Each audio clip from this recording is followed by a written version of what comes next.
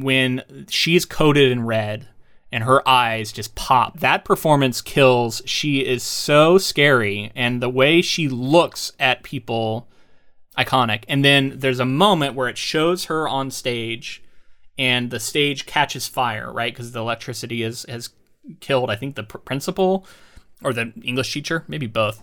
And it catches the stage on fire behind her.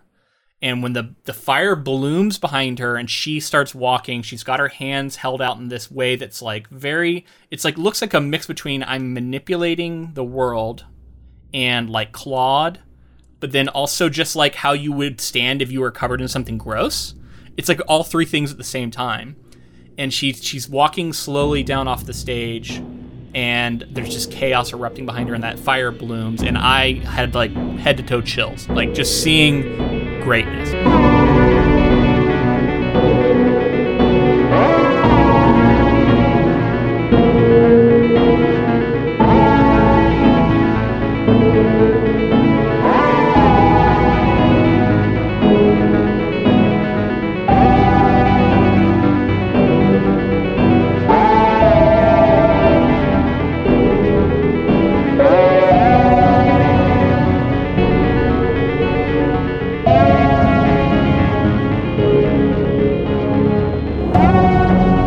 Welcome, friends, to episode 206 of the Ink to Film podcast, where we read the book and then see the movie.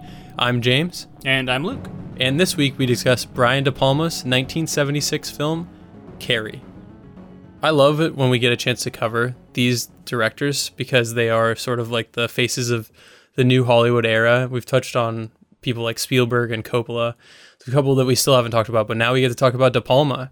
And he's a controversial filmmaker. He's had some major hits that people absolutely love, and then he's had some other stuff that's controversial, but tends to, get into sexual and violent content. Doesn't tend to be universally accepted. So it'll be interesting to talk about how Carrie was sort of early in his career, and we can already see some of that. Yeah, I mean, I know next to nothing about him. I assume I've seen another one of his films. I'm sure you're going to list some major films, but I also have some movies that you probably think I've seen that I haven't. So we'll see how that goes. A couple right off the top that I know that for a fact that you've seen. He directed Scarface in 1983. Okay, I did see Scarface, yeah. And Mission Impossible in 1996. Oh, the original? Interesting. Well, I mean, not the original technically because that was a show. Right. The original like the Tom Cruise film. First Tom Cruise one, yeah. Wow, I rewatched that movie last year and did not think it held up super well. In my memory, I remember really liking it because I saw that movie in the theater when I was pretty young. It's honestly a departure for him, for his type of films, because it's more of like he's trying to make a crowd-pleasing, big, budget action thriller. It's a departure in the way that it's sort of, and how broad it is, I would say. Right. Well, but that's beside the point. So I have seen some other De Palma films, clearly. I mentioned the new Hollywood era and that generation of filmmakers being Spielberg and Scorsese, De Palma, Coppola. I feel like I'm forgetting someone. Oh, George Lucas. Like they're all students of film. They're all students of like your Alfred Hitchcocks and the Kurosawas and the things that came before that inspired them. And then they're operating in a system in Hollywood where before the studios would say like, here's the film, we're going to throw a director on there, and they're the artistic voice. The new Hollywood era was seeing like these filmmakers come in and make their voices, their films, and have like a lot more control over their films. So that's sort of why it's important, and it was like a big turning point in like in the late 60s, early 70s. And they're also being influenced by like French New Wave films, and they're having obviously like cultural upheaval with like the Vietnam War going on and like time before and after that, and just a lot of that sort of stuff in the culture changing. So yeah, I mean, to think about De Palma's career with a lot of that going forward. Yeah, so last week we covered the book, and I put out a call for any women who read Stephen King to write in and let us know how they feel about his depictions of women. Because we had opinions last week, but obviously we're not women, so I wanted to see what people's thoughts were on that. And we did get somebody who responded, so thank you. We got Gloria wrote in. And she said, quote, "I've been reading Stephen King since middle school, and I'm in my late 30s now. I did not pick up on his less than ideal way of depicting women in his writing until I was older. In my opinion, his depiction of women in his writing is very uneven. He has plenty of female characters that I feel are written well. Examples include Wendy from The Shining and Holly Gibney from The Outsider. And he'll also use female characters as throwaway plot devices or unnecessary descriptions of female bodies when there is no need for it. This doesn't prevent me from enjoying his writing, since I think he still writes good stories with engaging characters. There are a lot of worse writers out there who cannot write women. And then she goes on to list a few. So I'm going to cut down this a little bit for time. But yeah, I mean, when I want to react to that, I that seems to me in line with what I would kind of expect would be people's reaction. I think that's sort of what I get out of Stephen King's depiction of women as well. And like, I think it's to be expected, especially a white guy whose career spans like 50 years or whatever at this point. Like, it doesn't surprise me that he's had some less than ideal portrayals of women, but also like, I think we've seen some really fully realized characters who have a lot of agency that I expect a lot of women respond to. Yeah, and this is the perspective of somebody who grew up reading Stephen King and clearly is a fan. And I would say that there is probably many out there who would say that they bounced off of Stephen King because they encountered something they just didn't like, and so swore off. So that is definitely the other side of that. But yeah, I mean, he's as close to a rock star in genre fiction as there is. He's basically like the Mick Jagger of horror. And, because of that, it's like you're going to have, everybody's got an opinion on Stephen King. There's lots to criticize. There's lots to praise. That's just how it is when you got a superstar like this. Yeah. I was reading and thinking a lot about how much it may have impacted Stephen King's reputation within the horror community and just in general, like his name, because he was such an unknown quantity at the time that like Carrie was being made. People had definitely been reading him. Well, but I think only his short fiction, really. I mean, Carrie was his first published novel. It came out in 1974. This movie comes out in 1976. It's a short turnaround. He's I actually read that they, in the original poster, they like misspelled his name, misspelled Stephen King's name. They added a V. Yep. So, like, just thinking about a time before Stephen King had the name that he has is really funny. Fascinating, and how the popularity of this film, which wasn't expected to be this massive hit necessarily, I think people were hopeful, but this film potentially helped shape Stephen King's reputation, and like to have him like be continued to be read as he has for the last 40 or 50 years. Well, and as we know, because we've covered a lot of these projects now, like, there's just a different stratosphere of popularity from popular in the book world to mainstream popularity that like a film can reach.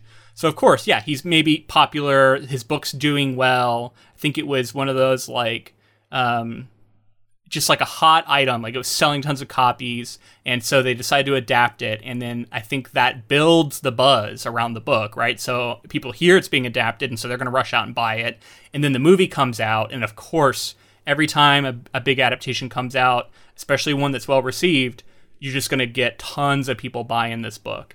So, I mean, and that's one of the biggest ways that authors get paid in adaptations. Not a lot of people know this. Like sometimes, authors get paid a decent amount for their to sell the rights, but often they don't, especially if they're not as well known a quantity. And what they end up getting out of it is increased book sales, because the adaptation can become essentially the best commercial you could ever have for a book, right? Because just so many people will see something, go, oh, there was a book written that this was based on. I want to find out more. I want more of this story, and so then they go to the book, and we see that happen all the time. Yeah, and like I think we mentioned it last week, but Stephen King was only paid like $2,500 or something like this for the adaptation rights. Yeah, and I also read that he was like, I don't care. He's like, obviously, like, I mean, it was massive for his career, and he sold so many copies based off of this movie. So yeah, and he, interestingly enough, likes this movie a lot.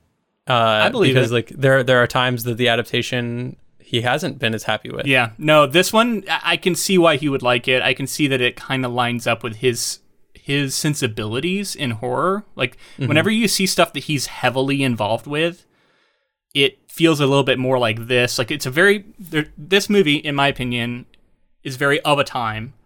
It feels very 70s horror to me. And I think Stephen King just loves that feel.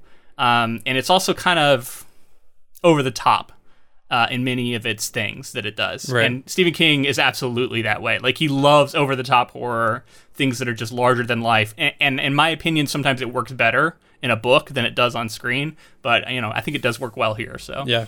Well, I'm going to be interested to hear your thoughts on this movie, but I do want to think about this as we go forward, is that, like, this is early, very early for De Palma as well. Okay. He had a film that has now since become a cult favorite called Sisters in 1972, which actually King was a fan of, which made him feel comfortable with, obviously, De Palma creating this adaptation. But so it wasn't a massive success of a film, but it was enough of a success to where he could come aboard a film like Carrie. And this movie really was his first big hit. And Okay. so, like, it's interesting to think of King and De Palma coming up together at the same time because of this yeah, one. well, and they're inextricably linked, right? Like, Right. their careers, and both of them benefit from Carrie. The linking that goes on with this film and other things in the film community, and like we've talked about with King and all this other stuff, there's a lot to talk about. But before we get into that stuff, I'd love to hear, what were your thoughts on the film? Yeah. So as I mentioned last week, I'd never seen this movie. However, there were like a half dozen things from it that when I heard, I went, oh, because I recognized it. Like, I've heard these things a million times. I've heard these quotes. I've heard certain sound effects. Like, there's a very particular ring, ring, ring, ring sound. Yeah. That I don't know. That's You know what probably the in reference other is, right? movies, but that is that a reference to Psycho? Is that what that is? Okay. Yes, which I thought you'd pick up on for sure. But my favorite filmmakers tend to be like students of film and then like homage sort of filmmakers. And like, Yeah. the part of this is De Palma leaning into his most Hitchcockian things, because we get like, there's a lot of Hitchcock, specifically Psycho, things that pop up in this film, but also the score was heavily influenced by Bernard Herrmann, who was a longtime Hitchcock collaborator. De Palma was so intrigued by the noises and the sort of tone that the score set in films like Psycho and Vertigo, that he would basically put it in this film. Like, I mean, there are moments where I think it's the exact same score. Interesting. There's the sort of like build-up that is famous from Hitchcock's films, where like he's building all this suspense and building all this suspense, and you can see De Palma being influenced by that because of like the setup for the bucket scene is so long, and we look at the bucket multiple times, and it's these slow moves up to the bucket, looking down and pushing in to like look at Carrie in the background, and like building up that sort of suspense is like, I think his influence, as well as, I mean, there's a mother with a knife coming down like this that Yeah. looks an awful lot like the whole situation that happens in Psycho. But I felt like the movie was a bit dated for me in some ways. Stranger than I was expecting. It's kind of a strange movie in a lot of ways. Has definitely some issues, I would say, with male gaze stuff, potentially other problems. I don't know, just some of the early stuff I was like, I don't know, it's okay. But then I think there are true moments of brilliance, clearly iconic sequences that are sort of enshrined in horror legacy and the ring of honor for like horror films and horror scenes. I feel like the prom scene in Carrie is probably in there. So there's a lot to love here too, and clearly an important movie in the history of horror. So I'm excited to learn more about it. But yeah, for me, it's just like a movie watching it for the first time in 2021. I think it's a good movie. I wouldn't go so far as to call it great in my tastes, but I can see that it is a great movie historically. Mm-hmm. How did you feel about it? So, and you'd seen it before, right? I had seen it before, but didn't remember really anything, and had sort of like let the memory of it shape how I felt about the movie. And I felt like seeing it this time, I saw it completely through new eyes, like fresh eyes. And well, you'd read honestly the book too, so. Right, that helps always. And I was blown away, to be honest with you. Like, I fully agree with the fact that there's like tons of like gratuitous nudity Yeah. that's like the movie's weirdly very male. horny. It just felt supremely horny. And I get that like there's this sort of like teenage like coming of age like hormonal thing that he's trying to do as well, but at the same time like it's specifically boys. You know what I mean? Like, it's targeted at heterosexual boys, it feels like to me. Correct. Yeah, so the nudity stuff is like there's definitely a couple things here and there that you know we've talked about, like characters slapping other characters in the face, like tends to be like this over dramatic thing that happens many times in this film too. But like barring that stuff, I think that the filmmaking techniques that are in this film, I was not expecting to be as inventive and fun and like creative. Specifically, a lot of the editing that was done and the way that things were shot, I was like, damn, this is like a lot of the things that we see continuing on today, and even some of the things that were just like sort of these, like I said, these filmmakers were reacting to French New Wave, which was breaking the mold of what a film could be. And they were taking all of that and taking these traditional Hollywood values, things like Hitchcock, merging them in ways to where it's unexpected. Things can be jarring to an audience, but also like if you're thinking of it in the way that like what the director's trying to represent, there's more there than just like wanting to do split screen for the sake of doing split screen. That's not a normal thing to do in a film, and like the way that you're able to play with that, I just thought was a lot of fun. And then overall the film just like I thought that some of the stuff that they decided to leave out made sense for this adaptation, because they did change the character of Carrie, I think, a lot.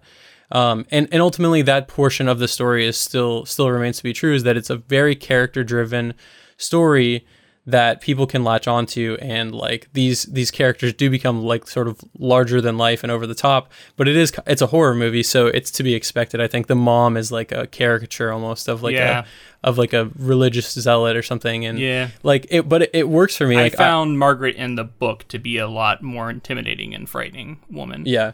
This woman was kind of bizarre. It worked for me though. Like I'm like all these things I'm bringing up, like they tended to work for me. I can see it. There's also a lot of other stuff like that I've appreciated more, having obviously read Intentions and the other things that were going on.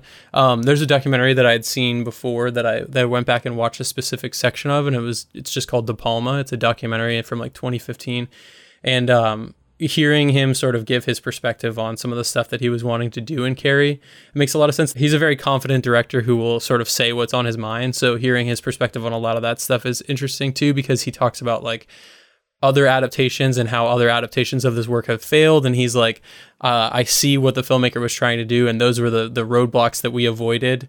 And so like getting to basically react to the fact that like his was the most successful version of this adaptation, and why he thinks that was. So I would recommend people check that out. So is he comparing it to later adaptations of Carrie? Because this was the first one. So you're saying what other filmmakers have tried to do? Filmmakers saw the original Carrie. There's a sequel, there's a TV show, and then there's the 2013 adaptation. Mm-hmm. And so like all of them had the advantage of having seen what De Palma did.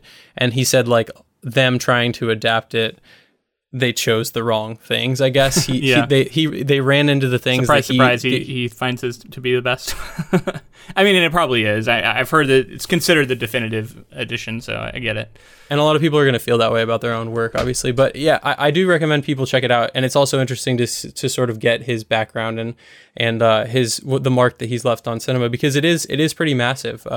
He's a pretty influential figure. Yeah, and I want to just clarify that I could tell the movie was well made. It is well. I could feel a lot of the intention behind it. Even that early locker room scene, which is clearly the most gratuitous, just a slow pan through a women's locker room with a bunch of high school girls. Yeah. Fully nude. Well, not to mention slow motion, which isn't necessarily like, again, those are like form breaking things that weren't super popular in film.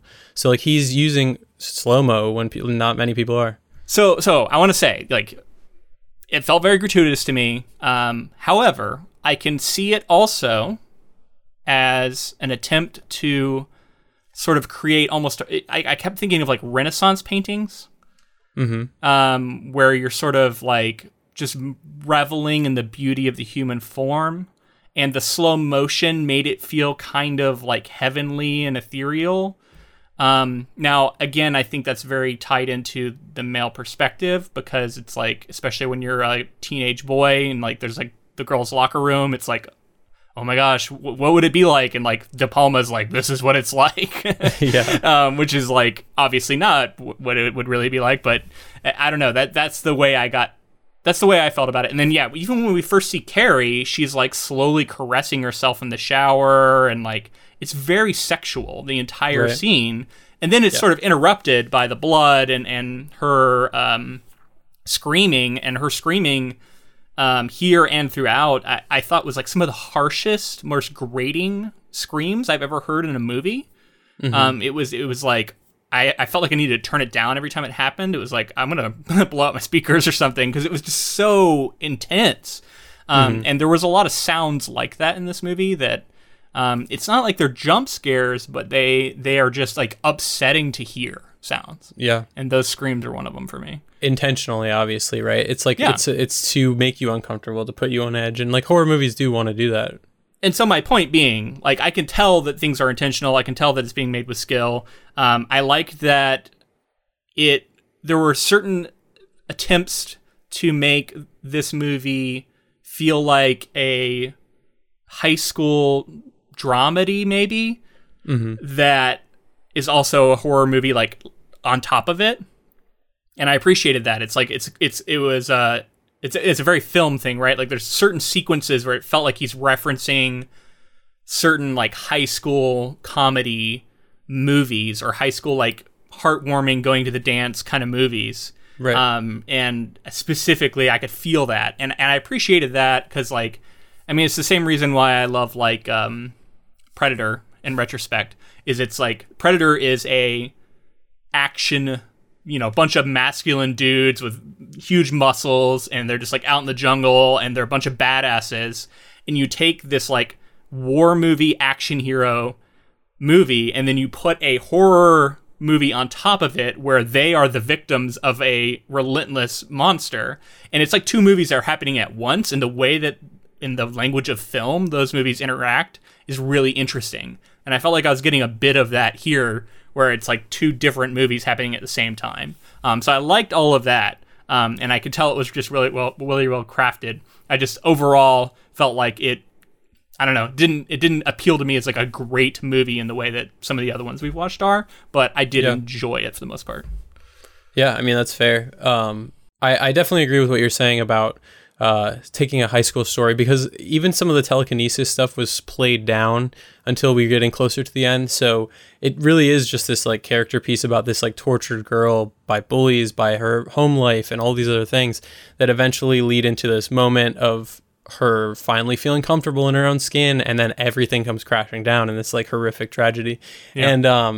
And you know, I thought that it was executed really well. We'll get to the scenes once we start talking about more plot, but I recommend it to people. I think that if you're a fan of horror, you're going to get a lot out of it, and the influence is very far reaching. And what are your recommendations on that? Oh yeah, absolutely recommend watch it. I mean, I'm glad I watched it. It definitely, if you're a fan of like classic horror and you missed it like I did, yeah, good time to remedy it. Oh, and I did also want to say this is our final quarterly project for 2021. Thank you to our patrons who voted for this in our poll. If you wanted to get in on the quarterly polls, we're going to have a new one for 2022. So sign up and you'll be able to vote on the next one.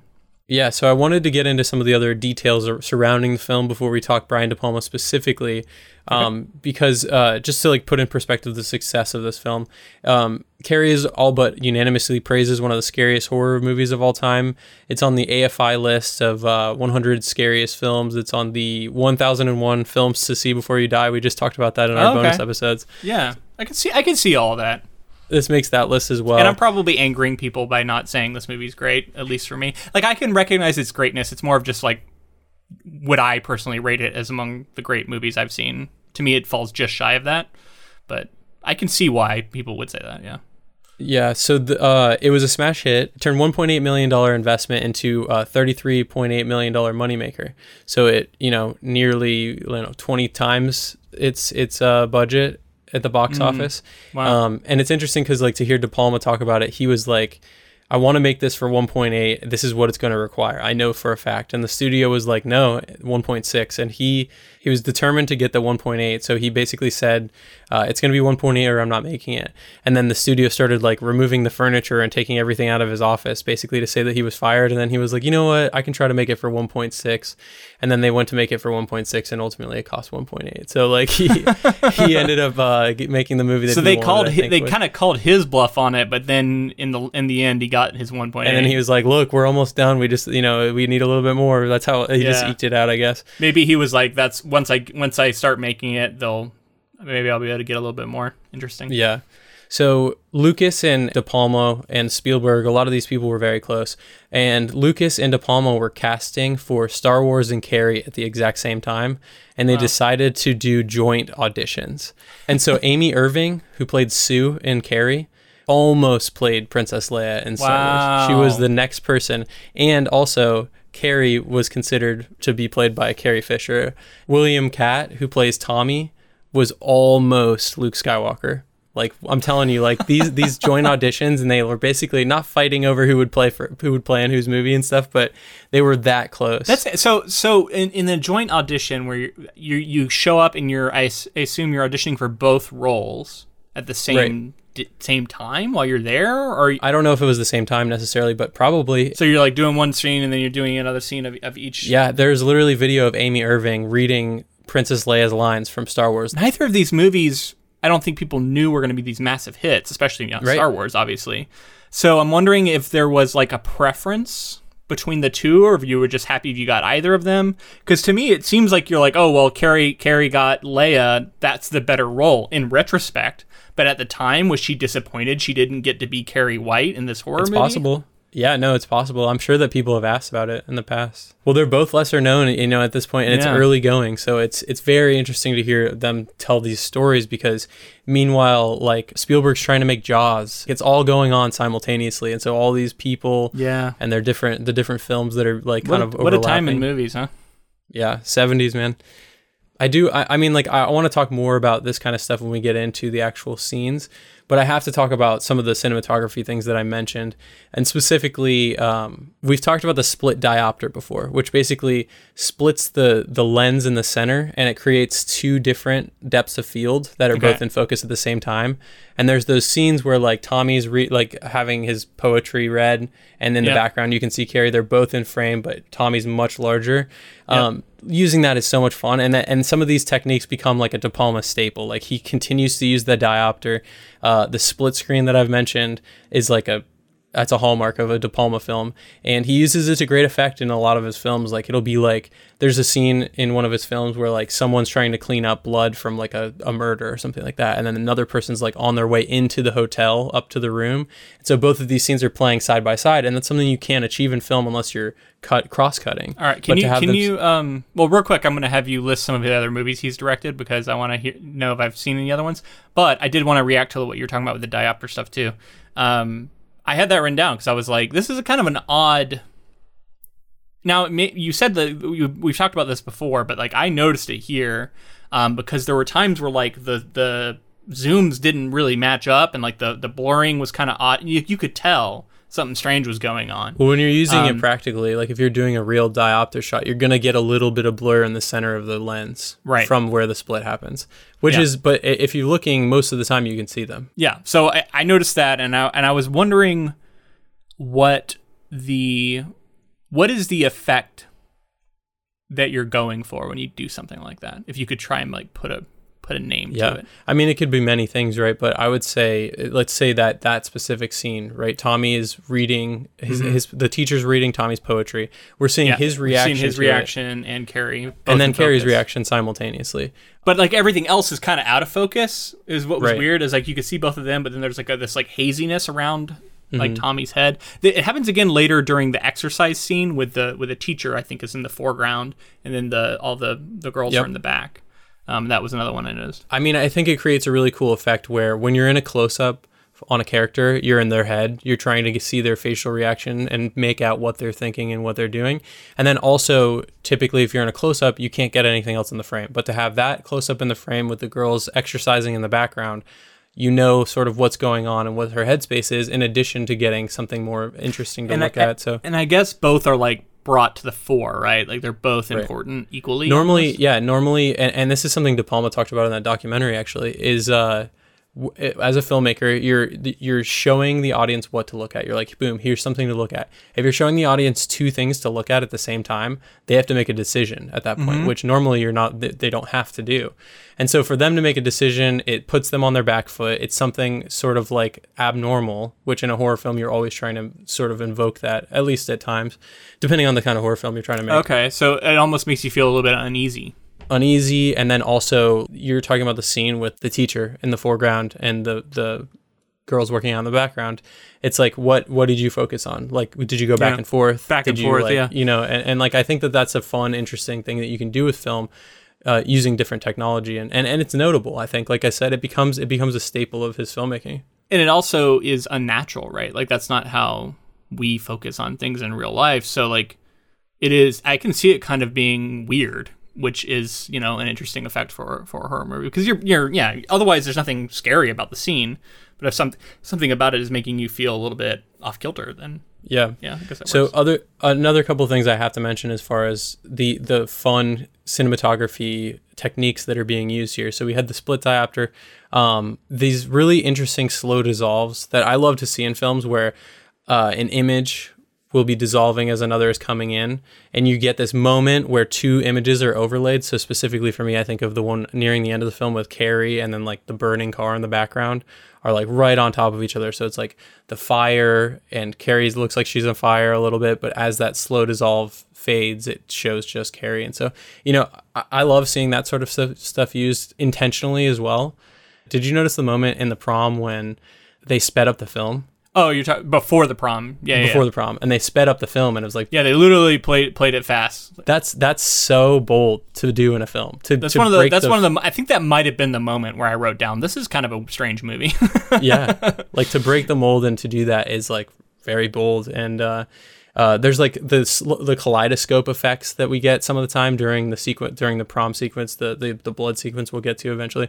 A lot of things that are homages to Hitchcock. The moment when Sue sort of sees the rope and it extends up to the top of the ceiling where the bucket is and stuff when she comes to the prom.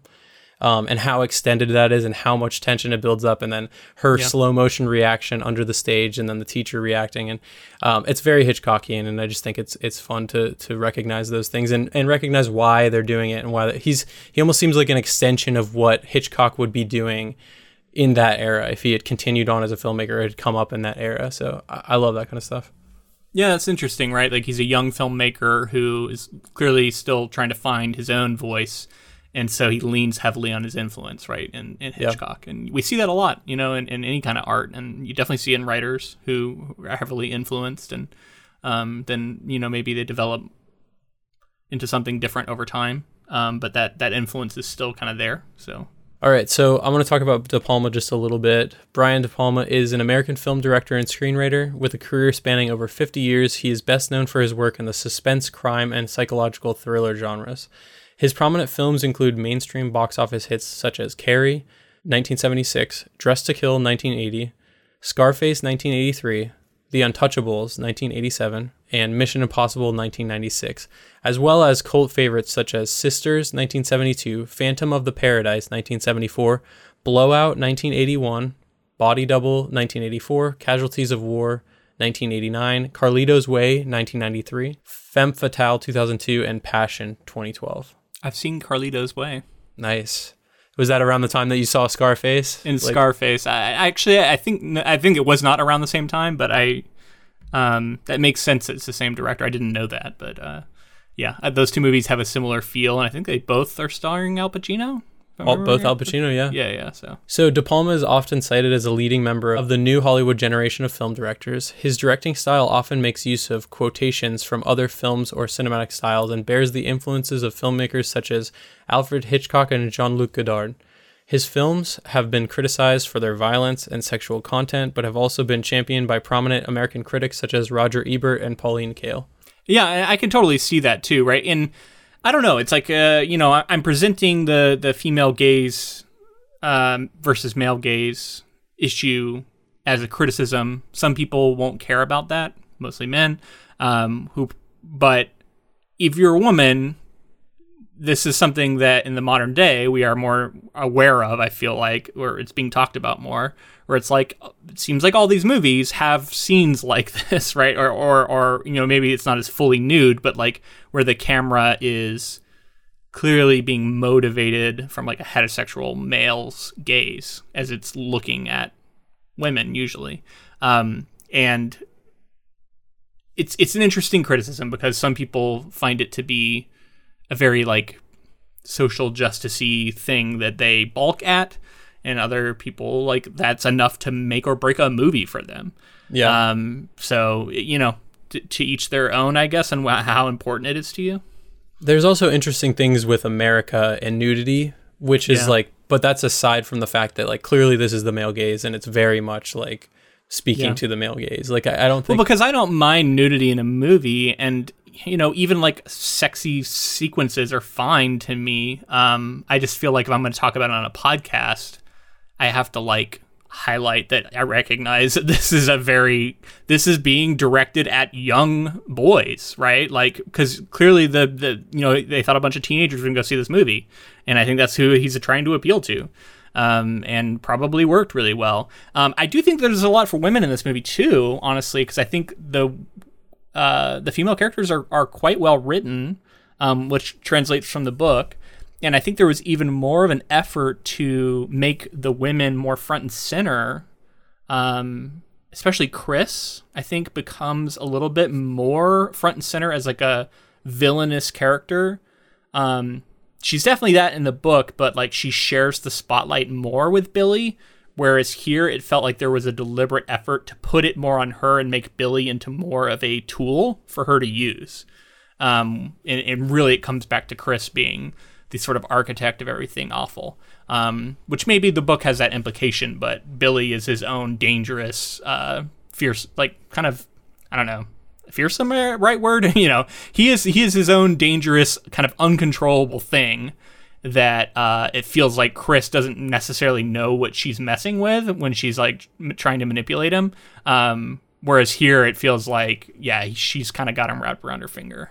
Yeah, I agree with that. I mean, like, I think the change in some of the characters makes sense because you have to kind of unify under like one villain, and it seems like they wanted to lean more heavily on the mother being the villain. I think they minimized Billy's sort of impact in the story to show that maybe Chris was manipulating him more and she was more the villain. So like she had it at home and at school. Chris is the villain at school. Her mother is the villain at home. And like ultimately we see sort of how those two factors like play into her eventually like losing it. I'm almost wondering if there was like an attempt to appeal to the male audience because the movie's going to be primarily about 4 different women, and maybe he thought some guys wouldn't want to see this movie if they heard that. But then when he's like, I'm going to put the most gratuitous nude scene right at the beginning of it, so I'm sure everyone was talking about that. Oh, you got to go see this movie. Well, and so like I talked about like the reason I mentioned like the American audience too is like this is a generation of filmmakers pushing back against the norm and like the status quo, and they're also being influenced by European filmmaking. And so like European filmmaking, including a lot more nudity, a lot more sexuality and stuff. And so it's not only controversial, which is something that these filmmakers were looking to do, it's also like in the vein of something that they're being influenced by with the European films. That makes sense. I think it's time we jump into the plot here. We can talk more about some of the performances along the way as well. Yeah, got lots of thoughts. Yeah, tons of good scenes to talk about. So, Carrie White lives with her fanatically religious mother, Margaret. She is unpopular at school and often bullied by her peers. When Carrie experiences her first period in the school shower, she panics, having never been told about this process. Carrie's classmates humiliate her by throwing tampons at her until the gym teacher, Miss Collins, intervenes. After arriving home, Margaret tells Carrie that her menstruation was caused by sin, and she locks Carrie in an altar-like prayer closet to pray for forgiveness. At school, Collins reprimands Carrie's tormentors, punishing them with a week-long detention during gym class. Carrie's longtime bully, the wealthy and popular Chris Hargensen, walks out and loses her prom privileges. This is where I think we get a sort of invented for the movie scene where Margaret goes over to Sue Snell's mother's house, and we get it from sort of the mother's perspective. as she welcomes Margaret in, who has come over to, it seems like, preach or talk about Jesus to her. And Sue Snell's mother is sort of dismissive of this, offers to give her some money, which then Margaret realizes means she's not actually interested in hearing any of this. And so then Margaret gets kind of upset about it, it seems like. And then right before she leaves, she turns and like raises her hand up and does this like, Jesus be with you moment. And I thought that was a cool sort of foreshadowing maybe to her stabbing with the power of Jesus later on. She is very evangelical, over the top. I found this character to be a little bit more pitiful than frightening. And I think that's why, to me, the version of Margaret in the book is more frightening. This version, I just felt sorry for her. She's so delusional. She's also, I felt like the actor is, significantly younger than I was expecting. She felt like she's not, maybe it's just because I'm older now, but I'm like, this is a young woman and who's clearly, very misguided. And then she also, I don't know, something about it just felt unreal to me too. Like this didn't strike me as a real person. And so, I don't know, it lost me a little bit there too. Yeah, I can see that. I think this film does change the perspective a little bit. Whereas in the book, I think we're kind of getting a perspective on the outside world from like a high school. Like we're the reader potentially supposed to be more close to the high school perspective. And I think the film like just naturally gives us more of an adult view on everything that's going on. So seeing this character as a mother and realizing that like she is obviously like, she has had some hardships in her life that have also led her to this point. I can see what you're saying about her being pitiful. And then also, but like you think of it from the perspective of that person raising a child and how damaging that can be and everything. For sure. It's still very scary. It just, and I think ultimately like this movie is like drawing attention to the fact that you're watching a movie too, right? Like it's not this like dramatic film that's like trying to give you realism necessarily. I think there's a lot of this over the top, and I do think, like you've said, I think for an modern audience, it could be harder to jump onto. But I think in the 70s, this character is scary to people because I think you're dealing with a cultural change where the households were very religious historically in America, and like you're dealing with that kind of turning over, and all these people are sort of rebelling against their parents. And I think Carrie is obviously like a metaphor for that, really, like the idea that like kids are pushing back against the old way of being brought up, which tended to be very religious. And that ties directly into some of the themes that we were talking about for the book. And those are definitely present here too. And that's the themes surrounding women's empowerment. Women sort of, there was this women's liberation movement happening at the time. And this movie is, focused on a bunch of women and their relationships to one another. And the power that Carrie asserts, and she's young, she's a teenager pushing back against her mother, who represents the old ways, right? So I think that's all there. But what's interesting is I think, and I'm gonna sort of defend this as we go, I feel like the movie's ultimate message is shifted from what Stephen King's ultimate message was with his book.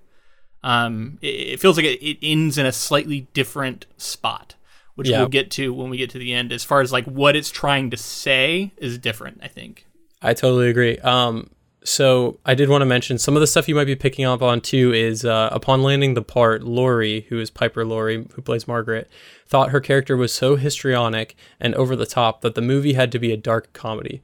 De Palma had to constantly remind her on set that they were making a horror movie instead. She would often erupt with laughter during takes as she found the character so ridiculous. I could see it, man. She looked like she was about to laugh sometimes. Yeah. That's a funny story, but again, this version of Margaret wasn't super frightening to me. Yeah. One thing I did want to touch on is the difference in how Carrie looks. And I know this is kind of a big deal for a lot of people because Stephen King has a bad habit of demonizing people who are overweight. And it's something that we haven't hit him on too hard for in the past, but it's definitely something there, right? Like he has a lot of characters who, if they're overweight, they're viewed as slothful and sinful, and they tend to be bad. And you can tie personal growth to them getting in shape and things like that. There's just a lot of sort of anti-fat stuff in his books, to put in lack of a better term.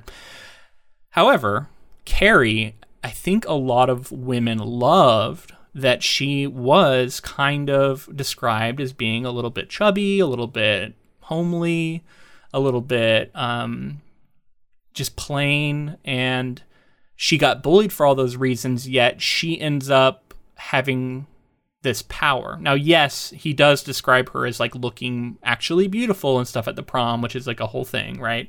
So she does kind of transform. But a lot of people feel like there's an essential thing with a character looking that way. And in this movie, and we can compare this to many other times this has happened in adaptations, the actor they get to play this character is already good looking and already skinny and already, I mean, we're starting off with her as a sexual object basically in the shower, right? Whereas that's very different than the Carrie we got in the book, who is definitely not viewed that way, at least early on. Yeah, I mean, like, this is something that Hollywood's always been, obviously. It's got a long history of doing this, right? It has a long history of this being the thing that happens. And, like, in the 70s, I'm sure it was no different. Well, because actors are beautiful people. So yeah. The other thing that I noticed was, like, the aging up. Like, everyone looked like they were about 35 in this film. Well, yeah, that's because you're casting mid-20s actors to play kids in high school. Right, which again, is another Hollywood trend that's been done forever. Yeah, I mean, and we're so used to it now, but like, I don't know, if you take this movie and you actually cast age appropriate, which you couldn't do for some of these scenes because they'd be underage, but like, right, to have age appropriate actors across the board would really change the feel of this movie, because you're right, like this does feel like mid-20s and up. It just feels like a more adult film. Feels like they're in college. Yeah. So De Palma was set on Amy Irving in the role, who went on to play Sue. But when the production designer, Jack Fisk, suggested his wife, Sissy Spacek, audition, everything changed. Wow. Yeah. So originally, cool. Sue was to be Carrie, and then Sissy came in and apparently wore a sailor dress made for her as a child and smeared Vaseline in her hair prior to the audition, which she had out of the park. De Palma gave Spacek the role. He cast Amy Irving as Sue Snell instead, and Nancy Allen had been promised the role of Sue Snell, so De Palma cast her as Chris Hargensen. So, like, everybody shifted over. It's so funny, like, the jumping, you're shifting from characters who are, like, so different from one another, really. But, yeah, it's like, they want you in the movie, so you're going to play this other character now. Yeah. That's funny. And so Spacek apparently was so committed to the role, too, that, like, she would isolate herself in her trailer, which we just talked about on The Haunting in our bonus episode, which was an adaptation of The Haunting of Hill House. Spacek isolated herself in her room, and she would, like, put all kinds of religious regalia on the walls and everything like that to sort of like get herself in that headspace. And I'm sure what couldn't have been a comfortable thing to do for herself, but also she apparently she was examining like wounded people for a lot of like the time that she wanted to seem defeated and like sort of pressed upon by somebody else. And so she kept looking at like sort of religious depictions of stoning and stuff like that and wanted to sort of get into the poses that those people were doing for a lot of moments in the film when she was supposed to be like defeated or being beaten down. And so like very interesting like headspace to get into for an actor. And ultimately it seemed like it worked because she was nominated for Best Leading Actress at 1977 Academy Awards. She killed it, honestly. Her performance is spectacular. I was definitely taken with it. As much as I sort of criticized the look, you know what I mean? Like, that doesn't change that she did a fantastic job. She does have a very memorable face. There's something about it that is very unique. She kills a lot of different scenes here that I don't want to step on until we get to them. But, I totally get it. She's great. Did you feel like, I felt like the change for Carrie also was sort of making her more believable as a teenager rebelling? Like, she seemed more sheltered, maybe even in the book. And in this version, she seemed more believable as a teenager rebelling against a parent and like doing something. Well, part of that is the acceleration a movie kind of has to do. Like, you have to get her to the point where she's willing to push back on her mom more quickly and more directly than I think we saw in the book. So yeah, there was definitely a shift there, and it seemed to be kind of just like taken for granted. It's like, yeah, she's just a teenager. She wants to do her own thing, and we're just gonna have her start doing it now. Yeah. It works okay. It's just, in the book you get more psychology, I guess, if you want to like track the thoughts of Carrie as she changes over time. I think that's where the book comes in and does it well. So the tampon throwing scene specifically, we've talked about sort of the nudity at the beginning, but that scene I think is like pretty traumatic, and I think he was able to capture like a lot of. It was able to basically set us down the path of what the film would eventually become because it was such an intense experience. Kind of a wild scene too, like, and this is kind of another thing that makes me feel like this movie was kind of strange is just how sort of unhinged it becomes at times, and when she's naked, running out into the locker room, which is different. This is a change a little bit from the book too, right? She is hysterically running up to people and like they are all turning to her and laughing. And the way he like shows all the laughing faces and they gather around laughing and throwing stuff at her. I don't know, just the scene felt different to me. Still obviously very traumatizing, but I don't know, I felt less tied to the woman who is being bullied and abused here in the movie than I did in the book. In the book, like, I felt like I was in Carrie's shoes, which she's not wearing at the time, but you know what I mean. And I felt like I was getting attacked and bullied.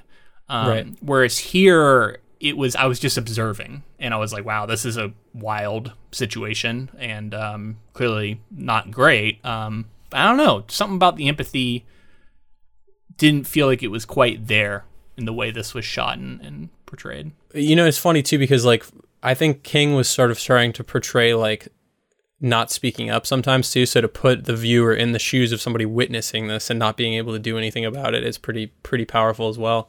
We got to move along here, so I do want to talk about when Carrie gets locked up into this religious closet, and this person who's on the cross, it's the creepiest thing ever. Is it Jesus? I don't know. No, it's not Jesus. I came to find out this. So the arrows are, I guess, the differentiating thing. Is it a saint Sebastian or something? Okay. I thought it was Jesus. I was like, this is the weirdest looking Jesus I've ever seen. So I agree. And I guess I should have realized that Jesus didn't have like 5 arrows in him or whatever. So I thought it was just some weird, different sort of like different interpretation where he got shot with a bunch of arrows. Yeah. So it's Saint Sebastian. I don't know much about that, but I do want that to be known that it's not Jesus, which sort of changes like how it's all interpreted, because almost it's like comical eyes. Like the eyes on that figurine reminded me of Robot Chicken. Like I thought it was going to start fucking walking around at any moment. It was super creepy, man. I'm not going to lie. It still worked to be creepy. And that closet scene was weird. Not quite as scary as what it was in the book to me, because it was a little more, I don't know. It felt like the devil was in the room with her. I guess you could say the Saint Sebastian figure was the devil, but it was creepy. Yeah, that starts a sort of religious angle that this movie maintains, which we can touch back on at the end, where it leans into it a lot more heavily.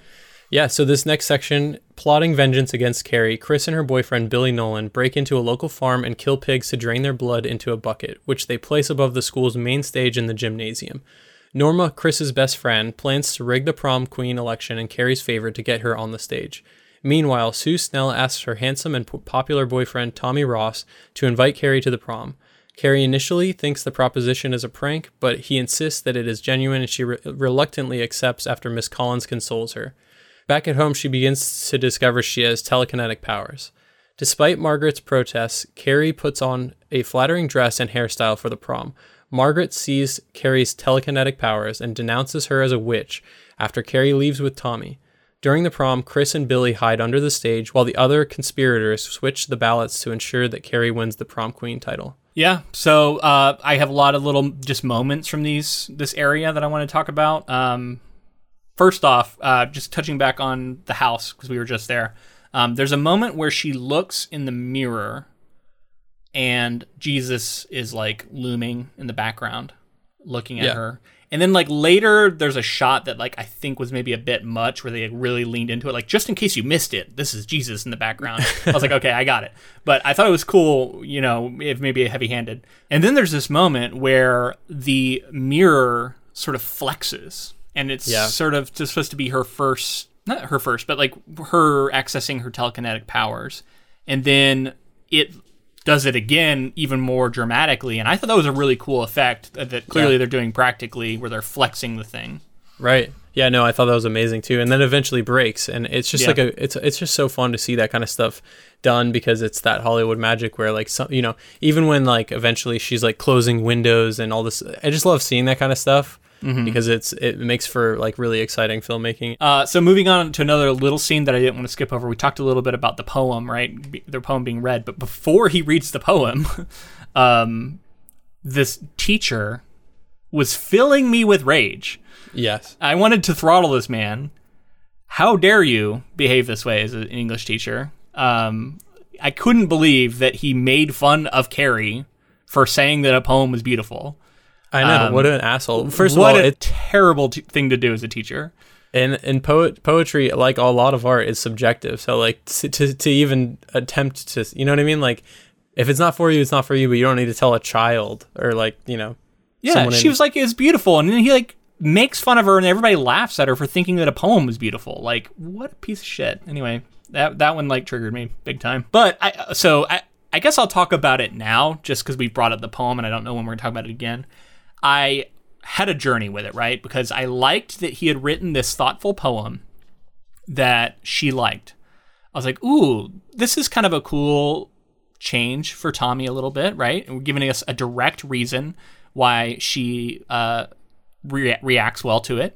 And then it gave him something to bond over. She asks him, why are you inviting me? Like, she thinks he's lying. And he's like, because you like my poem. Maybe because you like my poem. And I was like, oh, that's actually that's a cool addition. That makes sense. Right. And then, fast forward, we get to the dance, and he reveals that he didn't write. He's like, you like my poem even though I didn't write it. Which I was a bit frustrated with, because I thought we were doing something interesting with Tommy, subverting this sort of dumb jock persona he has. I think he still does subvert a little bit, but taking the poem away from him, I don't know. I just felt like it was a frustrating decision. Like, why not just have him have written this poem? Right. It wasn't that great. It was kind of a gut punch for like no reason. Like you're saying, like it was just like, why take that away from him at this It's point? like, because just make him a dumb jock, plagiarize. Well, we know poem. the conclusion of what's about to happen, and so we're like, he could have just like had all this redeeming quality, but instead we take the redeeming quality and then something crazy happens to him. You know? Yeah. I was just frustrated with it because I really liked that change to Tommy, and then it got undermined later in the movie. Right. But we got to talk about John Travolta, who shows up in this movie. I was like, holy fuck, John Travolta. Yeah, it's like his second film role, I think. What a crazy thing to have, an actor who appears in a movie as kind of a smaller role, who is going to clearly go on to be the most famous actor in this entire movie, right? Like, has this wild career where he's done a million things and is super well known. I know it was Rocky early on, and he got very tied to being like a dancer and some of his early movies, and but he plays Billy here, and I was all excited. I'm like, wow, what is he going to take to this Billy role? They made Billy a vastly different character in this adaptation. I think more than Margaret, more than maybe any other character, Billy is completely changed. He has a bit of that like sort of dumb meanness, a little bit, but it's wrapped up in this aw shucks, like, winning smile, charisma that John Travolta has. We immediately feel kind of sorry for him in this relationship because it feels like he's being manipulated. Just a way different vibe from this character. Billy in the book is just such a quintessential Stephen King asshole, dumb, mean dude that is just not really present in this version. So if you have not read the book, I I would recommend it just for that alone, just to see how different Billy is in the book. He's quite different. Yeah, it felt like a role that like obviously needed to be cut down for the film, but it was definitely like I was expecting him to seem a little more, like you said, like intimidating or like a threat in some way, or you know, Just dangerous. Ultimately, like we got the scene of him killing the pig, which was still brutal. Yeah, but like not as brutal as the book, man. No, but it was still something to like. It was make kind of us be played like, for like some laughs. The camera doesn't linger. I don't think we see any blood in that moment, which maybe they're saving it for later, but like, I don't know. It's also only one pig, I think, whereas in the book, I think they kill 3, one after another, which is really brutal. I don't know. Just that scene was harrowing in the book. And here I found it to just be another scene that was okay. Like it was well done. It just was a stepping stone along the way, not particularly memorable in my opinion. I mean, I felt like it was brutal enough because I didn't love seeing a pig get killed, but it wasn't, it's not, we didn't see the pig's head explode or something. Yeah, you didn't like see, that, it was behind a fence. We just hear a quick sound and then I think it cuts away.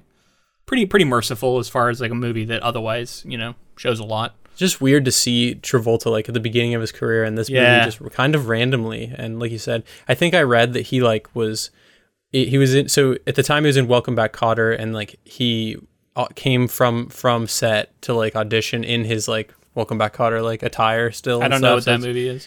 It's a show. So it was just what he had been doing, what he was known for at the time. And then I think he was like second billed on the cast list and stuff too. So like he was like clearly. Oh, so he was already kind of a name at that point? I didn't know that. From television, yeah. Okay, gotcha. There was an interesting sequence when they first introduced him, just from a filmmaking perspective, that I kind of liked. It was him in the car, driving with Chris, and we get this like little multi-act plays out as multiple cars drive up next to him, and he has conversations with people through the window. Yeah. And then somebody throws him a beer, and then at the end a cop drives up and he has to hide the beer and he spills it on her, and she keeps calling him a dumb shit, which he doesn't like, and they're having this kind of like angry back and forth over. And then the cops pull away after he's clearly been just like drinking a beer while driving. And then he does this U-turn, and that's the end of this little sequence. But the whole thing I thought was shot well. Like I could tell that they were in real cars, for like the sequences where they're like tossing each other stuff and talking. I don't know if you'd be able to hear each other as well as they were able to hear. But maybe, yeah. I don't know. Maybe I could just buy it.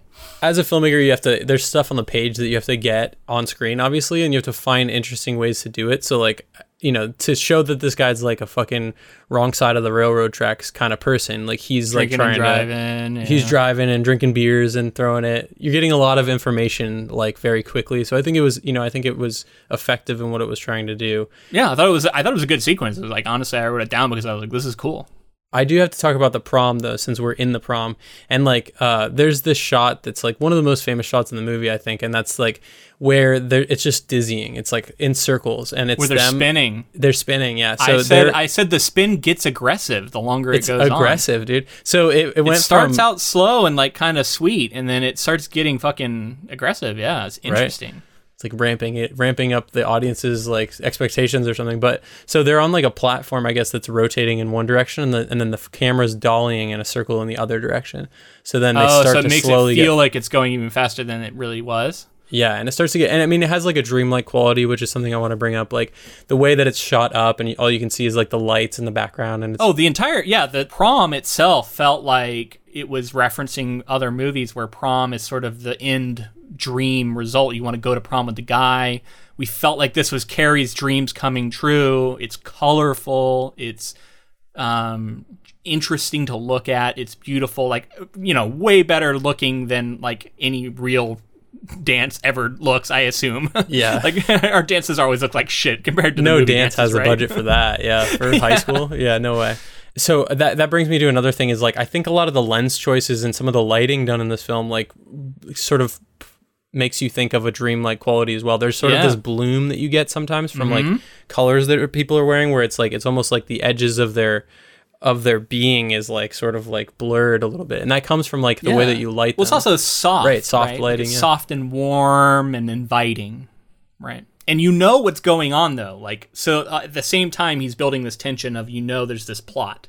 But during all of this, it's doing the fun montage where it fast forwards, getting ready for the dance. Like it's very romantic and light.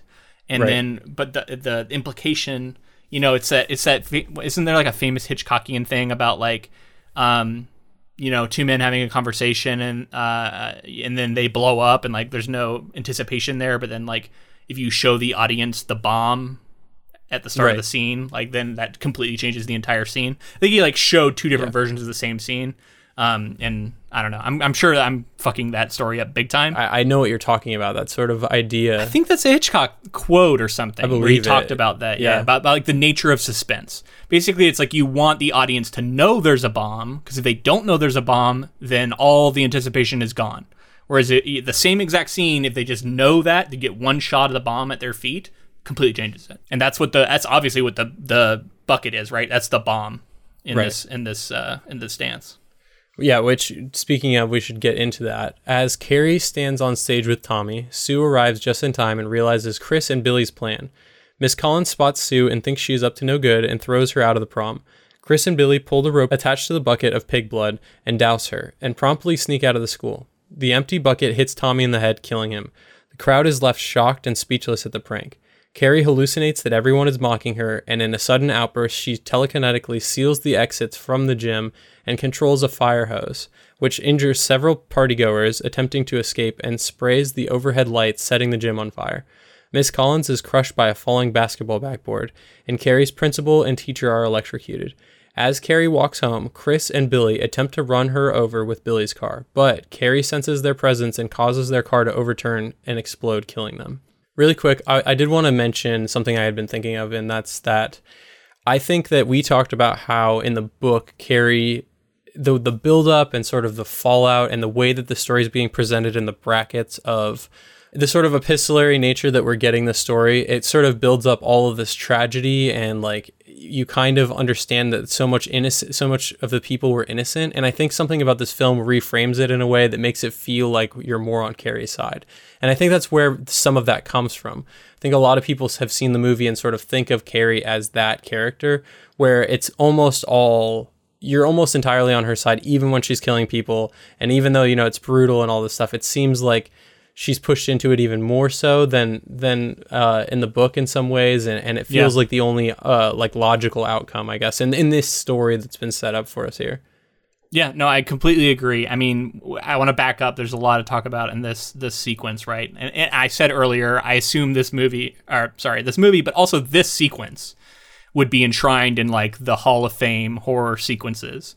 Easily. It's so masterful. I mean, like the weird techniques that are employed here to show like the split screen specifically is like something that will stick with me forever. And like I said, that like rekindled in me. I'd forgotten how effective it is with the buildup of the entire movie, but the split screen of everything closing and she's covered in blood, just staring with her very unique.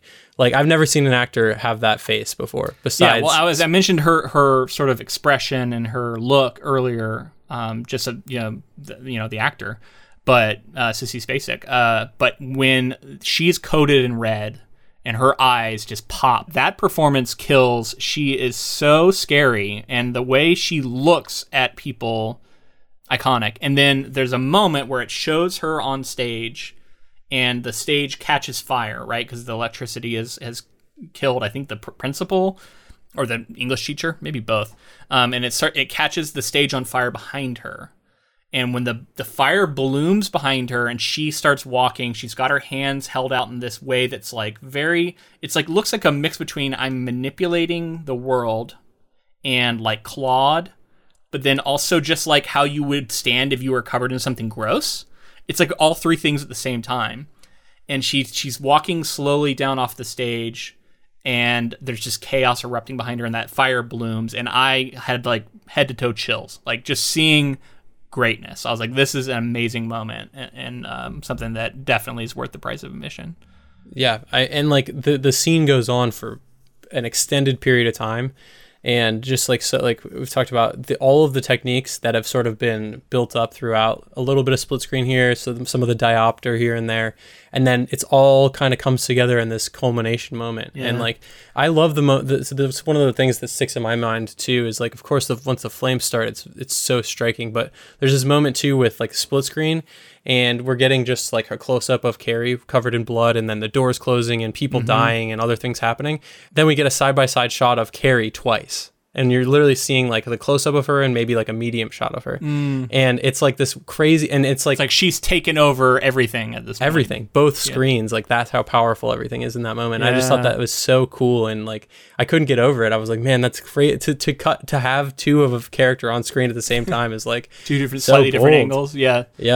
Yeah, it's something, man. And then there's also like that builds up, and then there's this, they're all gonna laugh at you, repeated over and over again, and it's like her mom's voice, but it kind of gets like modulated and weird as it's repeating. So it's clearly like her mind replaying it and using it to fuel her mental state, and fuel her cracking. And that is a line that I had heard kids say, and they were referencing this movie. So it's interesting to me. I'm like, who is watching Carrie? Now, maybe there's like a made-for-TV version of this that you could watch. That's probably what it was. But I'm like, what kid that was like fucking 8 or 9 years old was watching this movie and then quoting that at me? Because I remember young kids saying, they're all going to laugh at you, they're all going to laugh at you, and repeating it from this movie. It's very odd. Hey, some people had different upbringings, you know? Some people were allowed to watch that, I was a kid who was allowed to watch basically everything. But still, like, I didn't know about Carrie to like seek it out. My parents wouldn't have just shown it to me. So I missed it, but I don't know. Yeah, it's interesting to like all these years later finally get confirmation that it's from this movie. If you had asked me what movie I thought it was from, I probably would have guessed Carrie, but like to actually see the scene now that someone was referencing 30 years ago, 20 years ago for me is I don't know, pretty interesting. Yeah. It's funny how that always happens, right? Like it doesn't matter where you come into film. It's like everybody's always trying to put the puzzle pieces together and figure it all out, and people are referencing things, and I love it. It's like this endless journey that people are going on. So much to talk about with this scene though. It took 2 weeks and roughly 35 takes to create. So 35 of not just like setups and everything like that, 35 takes of this entire scene, which is just like madness. Like start over from the beginning and do it all again. Corn syrup was used for the gallons of pig's blood. Makes sense. Which happens a lot. But to remain in the character's tormented headspace, Spacek returned to her trailer after 3 full days of filming and would sleep in her gore-sodden wardrobe. This measure was also taken to maintain visual continuity in the film, as the fake blood would often dry under the hot filming lights and stick to Spacek's body. So she just like kept going to her trailer after like these days and days and days in a row of filming this stuff, and just had that like gunk all over her and just sleeping in it, and it's just like Jesus. I can't believe that. It seems like a cruel and unusual punishment, but she I guess wanted to do that. Was she being made to do that, or was she choosing to do that? That's the question. No, it sounds like she wanted to do that. And if she's choosing to do it, more power to her, you know? Like that's awesome. I did want to just, you're talking about the red. It made a line that was in the book work better in the movie. And that was when Margaret comes in to see her she's made her own dress, and she says, "Red, I should have known." And the dress is clearly not red. And then she says it's pink, when really it's like almost white with like a hint of pink to it. Right. And I think in the book it's described in a similar way, and they have the same conversation. And clearly King was foreshadowing her being doused in red. But that line works so much better when you can just visually look at a dress and go like, who would call that red? And then that line sticks in your head to where when she gets doused in red, it seems like almost a prophecy that her mother was having. Yeah. Which, again, brings it back to that almost religious, supernatural stuff that we're going to get into more. Yeah, we should get into that here, actually. After Carrie cleans herself at home, Margaret reveals that Carrie was conceived by marital rape when her husband was drunk, an act that Margaret shamefully admits she enjoyed. Margaret comforts Carrie and then stabs her in the back with a kitchen knife and begins to chase her through the house. Carrie levitates several sharp implements and sends them flying towards Margaret, crucifying her. Carrie then destroys the house and consequently perishes.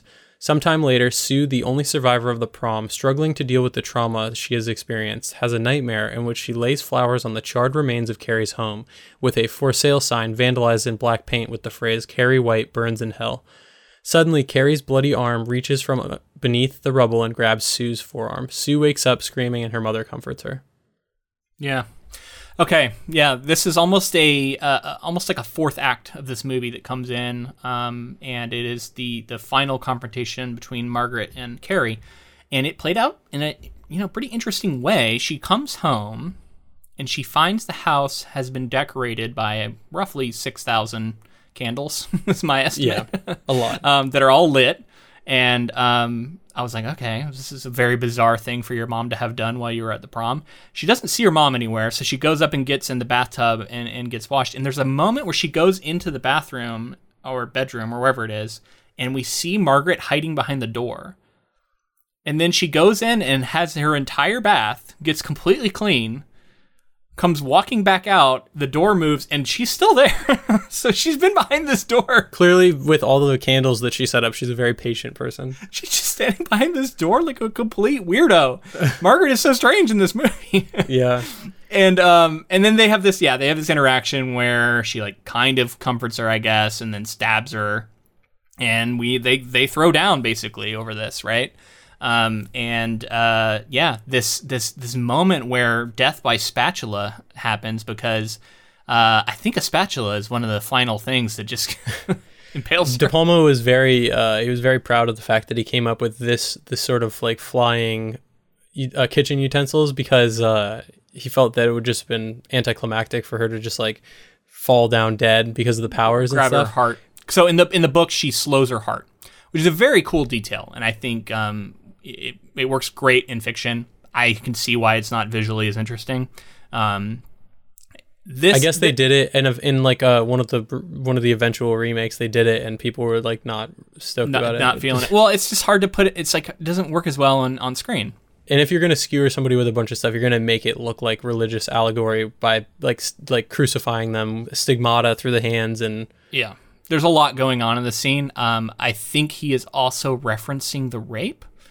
That was my read of it because she is getting penetrated by all these objects, and the way she reacts is almost like she's in ecstasy. I definitely thought that as well. There's a lot going on there, a lot to unpack. Yeah. So I have something really interesting that I read that I've been holding on to this whole time. Apparently, according to this source, in order to add to the mother's psychotic character, none of the Bible passages in the film are real. She quotes Genesis chapter 3 to say that sexuality is evil. That chapter is actually the story of Adam and Eve eating the forbidden fruit. The Bible doesn't say anything that the mother does. Mm-hmm. I mean, that makes sense. Yeah, I didn't recognize anything she said, but I'm also not someone who necessarily would. But like, you hear Bible quotes and you're like, yeah, I've heard that before somewhere. And nothing she says here struck me that way. So it almost seems like she's reading a different book, which kind of makes sense for her, right? Like it's almost this invented version of Christianity that she's following. So yeah, that makes sense. She does a sign with the of the cross with the knife, and I was like, that's a fucking iconic moment, right? So iconic. Holding the knife downwards like that and holding it out is so like it's such a reference to I'm gonna bless you with this knife I'm about to fucking stab you with. Making it something new. In the original script, a hail of rocks and boulders rained down on the White's house and crushed the structure to rubble. The sequence was filmed, but the effect of the rocks did not result in De Palma's liking, so the ending was changed. However, the rocks can be seen in the final shot of the film, aligning the White's house in the place of the charred ashes. So just on that detail, on that note, obviously this ending is very different from the novel, and apparently Stephen King liked the ending of the movie better than he liked the ending of his own book. Interesting. I wonder, if he still feels that way or not. It feels like the kind of thing you would say to sort of market the film as well at the same time, but I don't know. He supposedly really, really likes this adaptation and like thinks that they did things that he wishes he would have from all reports. I read that even as recent as like 2011 or something like that, he said as much in an interview. Okay. So from my perspective, this movie shifts to a story where clearly God and religion and this Christian iconography has some sort of power to it. Exists in a way, yeah. It exists in a way because now maybe you could say Carrie deliberately kills her in that fashion as like a mocking of that saint that she's had to look at. But then the way the entire house collapses on itself, it feels very divine. It feels like it was almost, being smote by God. Right. Well, when I watched the film originally, I thought that person being crucified was Jesus, and I was like, in the lingering shot of Jesus as the house is about to come down, I'm like, did Jesus just kill them? Like, is that basically what did Deus Ex Machina actually happen, where it was like, in order to end this story and defeat Carrie, like God had to finish the story? Right. Yeah, so Carrie basically is killed by the house as it collapses on her. Her and her mom, who she kind of grabs her at the end, but like that is a big change, right? Like, so in the book, we get no real indication that there's any merit to Margaret's beliefs, whereas here it does kind of say like, yeah, Carrie was kind of an out of control witch who needed to be stopped. And you were right for doing it. You're like a martyr, because it definitely positions her in the sort of a pose of a martyr. And then you sort of double down on that, where at the end, Sue has a nightmare about Carrie, who then grabs her from the gravel and positions Carrie very much as like a monster. And we talked a little bit about that in the book too. Well, it was a dream though, ultimately. It's a dream, but that's the last thing we see. And so the implication is that she is a monster to be feared. She's haunted by her. Well, Sue is, but also just that Carrie is a monster to be feared. That's the last thing we see in the movie. It's sort of a reference to the It Lives moment that we've seen in a lot of other horror movies.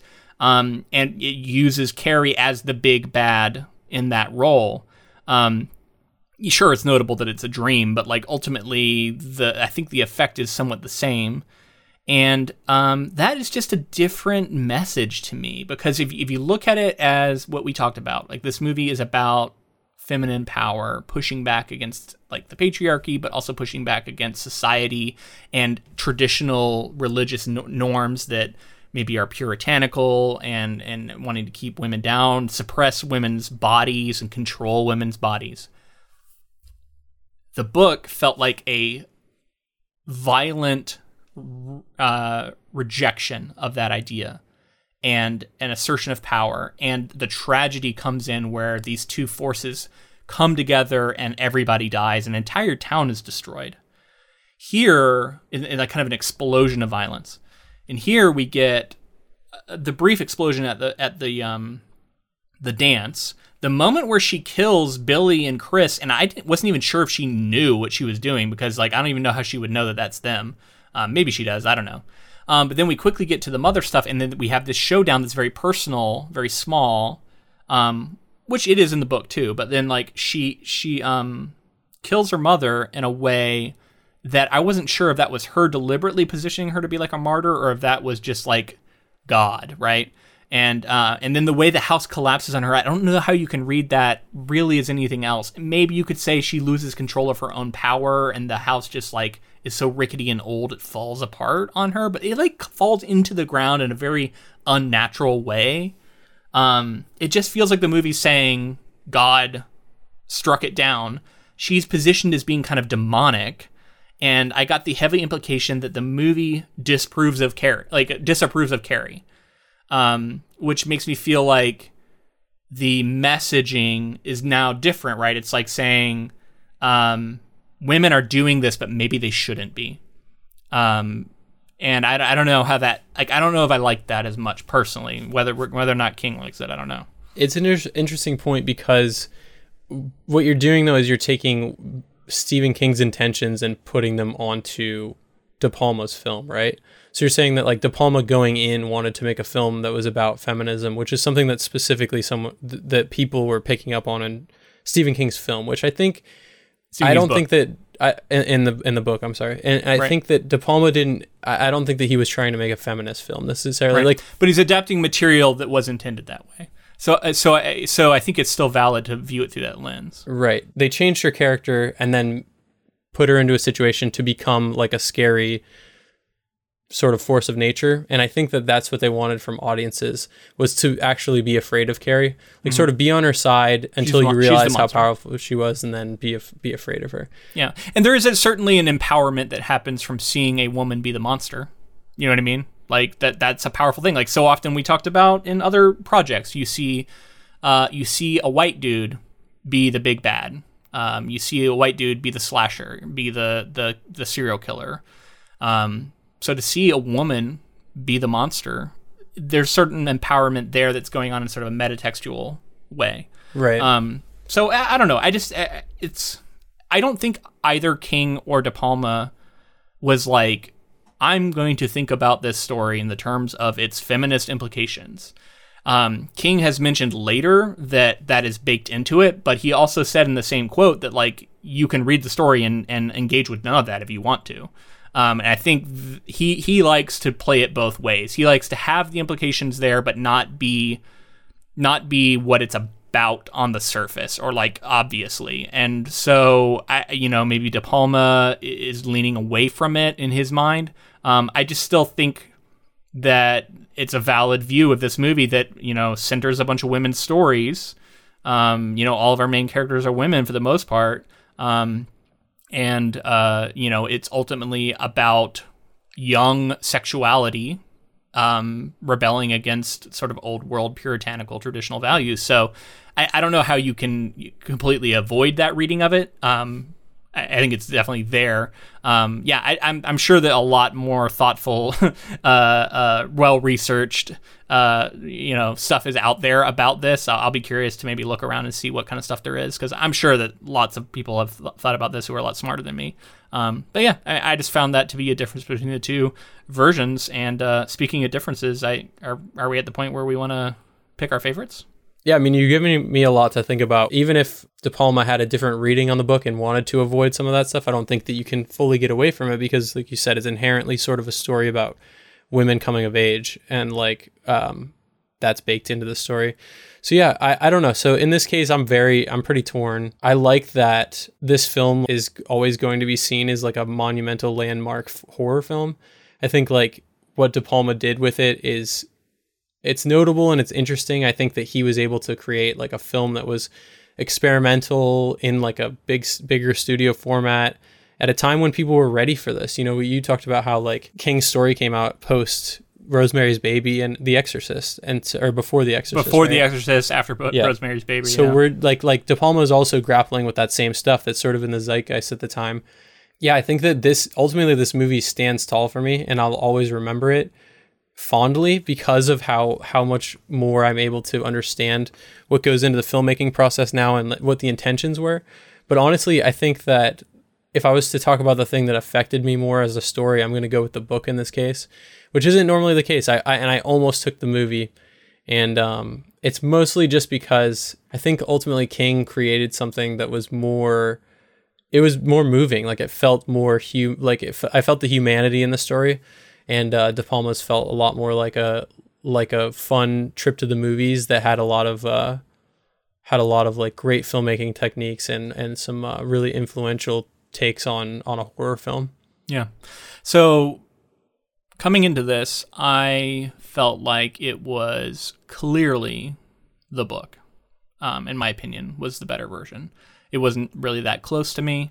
I will say this entire conversation where we really sort of explore the different filmmaking techniques and intention that was going on, it has helped me appreciate the movie more. And then we've talked about its legacy, clearly an iconic film in horror history. So there's a lot to like here. I do feel like this conversation has made me appreciate the movie even more than I was going into it. But still, it's not enough really for me. I think the book is better. I think the book is quite a novel to have be your arrival onto the scene, the thing that helps establish you as the household name that you are today, and to have written this book in his like early 20s, It's incredible, and a lot of what makes this movie great comes right from the book. Certainly, there's a lot that De Palma brought to it, but I gotta give it up to Stephen King here because this is like him, at his best. This is King killing it, and say what you will about him, and he has a lot of critics, and he has a lot of things that are fair to criticize, but I think this is evidence of greatness.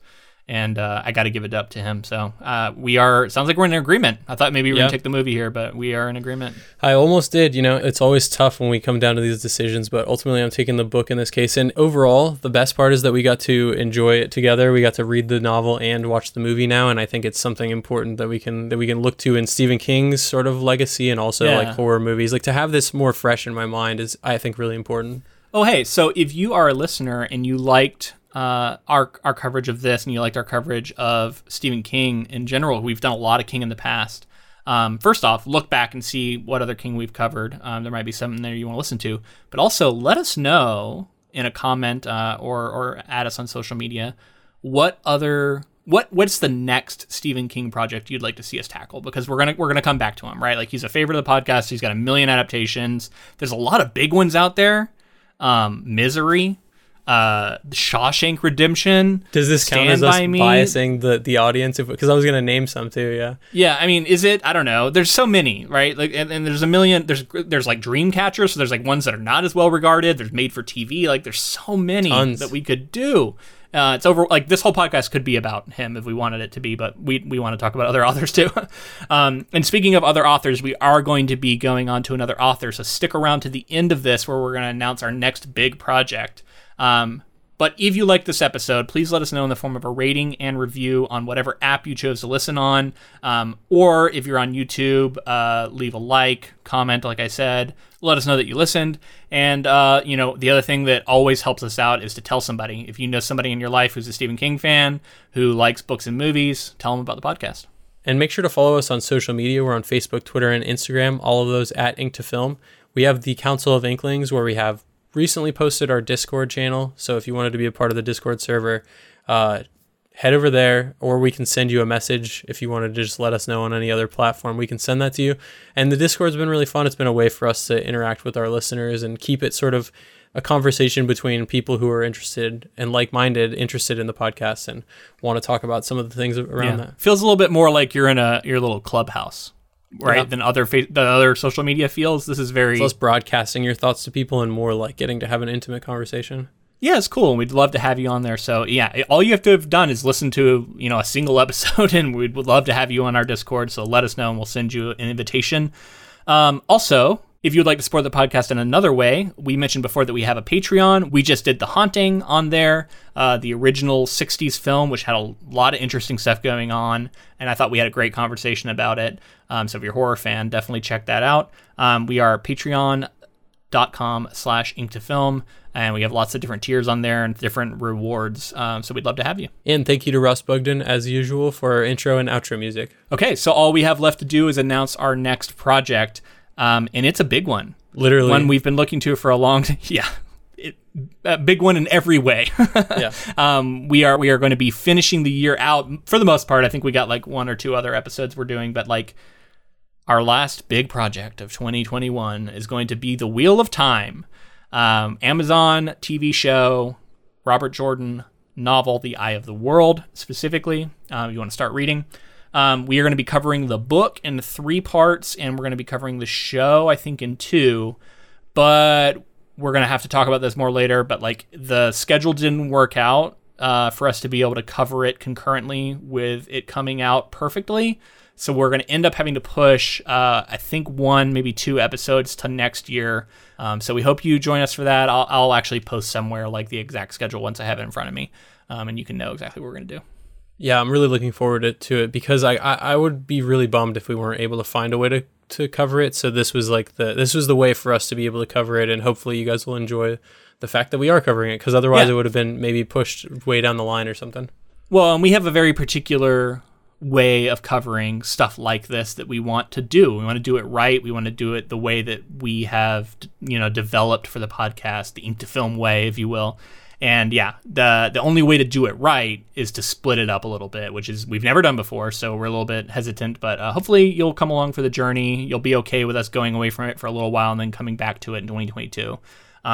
But super excited about it. Robert Jordan and The Wheel of Time is a very important series for me in my journey as a writer and just as a fan of fantasy.